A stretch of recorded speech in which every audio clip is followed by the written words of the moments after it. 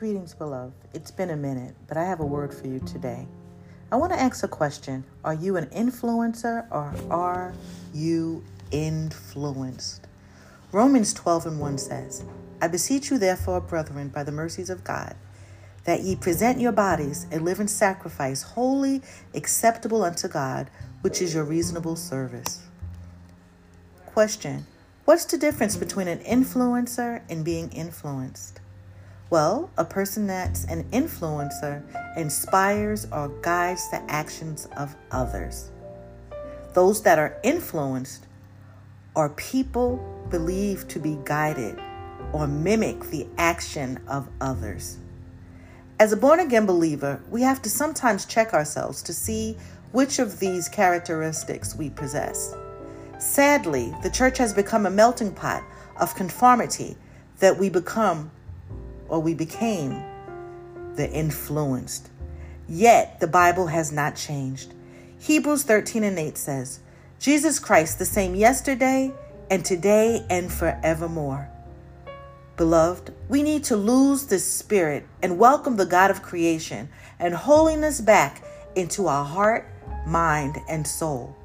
Living a holy lifestyle means being set apart from the actions of others, as in our talk, our actions, sinful pleasures, an attitude of self rather than a love for God and others. Let's look deeper into Romans 12. What does Romans 12:2 say? Do not conform to the pattern of this world, but be transformed by the renewing of your mind, that you will be able to test and approve what God's will is, his good, pleasing, and perfect will. Now ask yourself, are you living your life to the best of your ability? Let's realize this. Shifting your patterns and focus can change your life and the outcome of your relationship with God. Romans 12:2 instructs us, renewing your mind, changing the way you think to create a better life that honors God is the journey of the believer. Beloved, don't want to be broken. You should not want to be broken. We want to be whole, and that comes through the renewing of our actions, beliefs, by prayer, fasting, and true fellowship with the Lord. I can hear many of us asking, from new babes to seasoned saints, how can I not be of this world? Let's consider these points. Recognize we are a new creation in Christ when we confessed salvation. Read Romans 10:9. Renew your minds daily. Romans 12:2. We just read that above. We must watch what we're feeding ourselves in conversation and actions. Proverbs 15:4. Yes, crucify your flesh daily. Say no to the things that take your focus off God. Galatians 5:16-26. Form godly habits around spiritual disciplines. All relationships are not good, and you need to guard your spirit so that you will not be drawn back to the things you have been delivered from. 1 Timothy 4:7-8.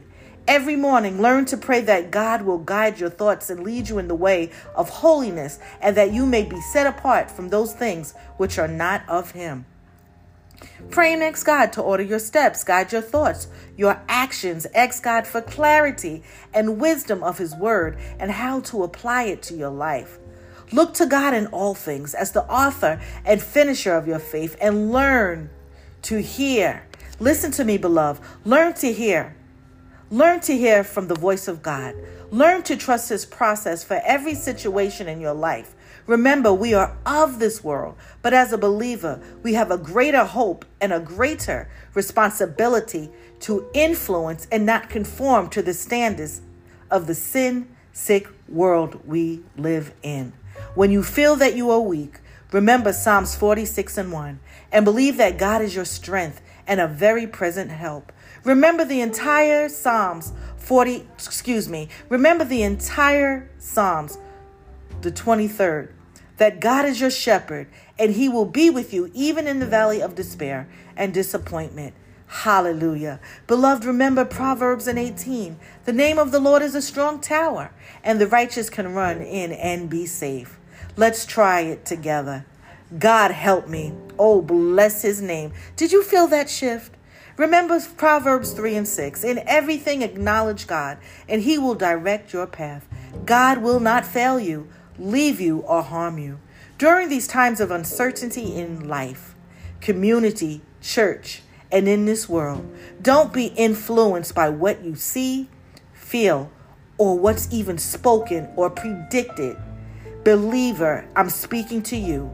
Let God be your guide, for he is the great influencer. If you learn and listen to his voice, he's calling you to the same.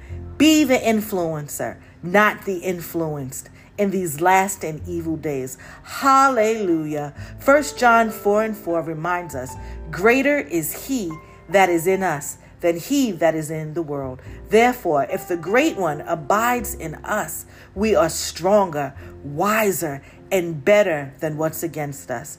We are the influencer. Come on, beloved. Let's give God the glory for his provisions. Father God, in Jesus' name, we just thank you today. We thank you, God, for another opportunity to get it right. We thank you, God, for the ability of salvation. We thank you, God, for the purpose of prayer. We thank you, God, for your word that you have provided to us, dear God, that we might seek, hallelujah, your knowledge and understanding. Father, I ask that you bless each and every person that's listening to the sound of my voice. Give them to mind the want to cry out to you and yell, Father, forgive me, for I have sinned. Father, save them from the inside out. To every believer, dear God, I ask that you encourage them the more, Father, to trust your word, to trust your purpose, to trust your promise, that they might influence others to want to know who you are. Father, we just bless you, and we will continue to give your name the praise, the honor, and the glory that you deserve. In Jesus' name we pray. Thank God. Amen. Greetings, beloved. Once again, this is Evangelist Robinson, and I thank you for subscribing and supporting and listening to the Prayer, Power, and Praise podcast. I ask that you continue to share the hope of God with everyone that you meet, because God is yet still on the throne. Yes, he is. Hallelujah. Looking down upon us and securing each and every one of our needs. Beloved, go in peace. And remember, God loves you, and so do I. We'll chat soon.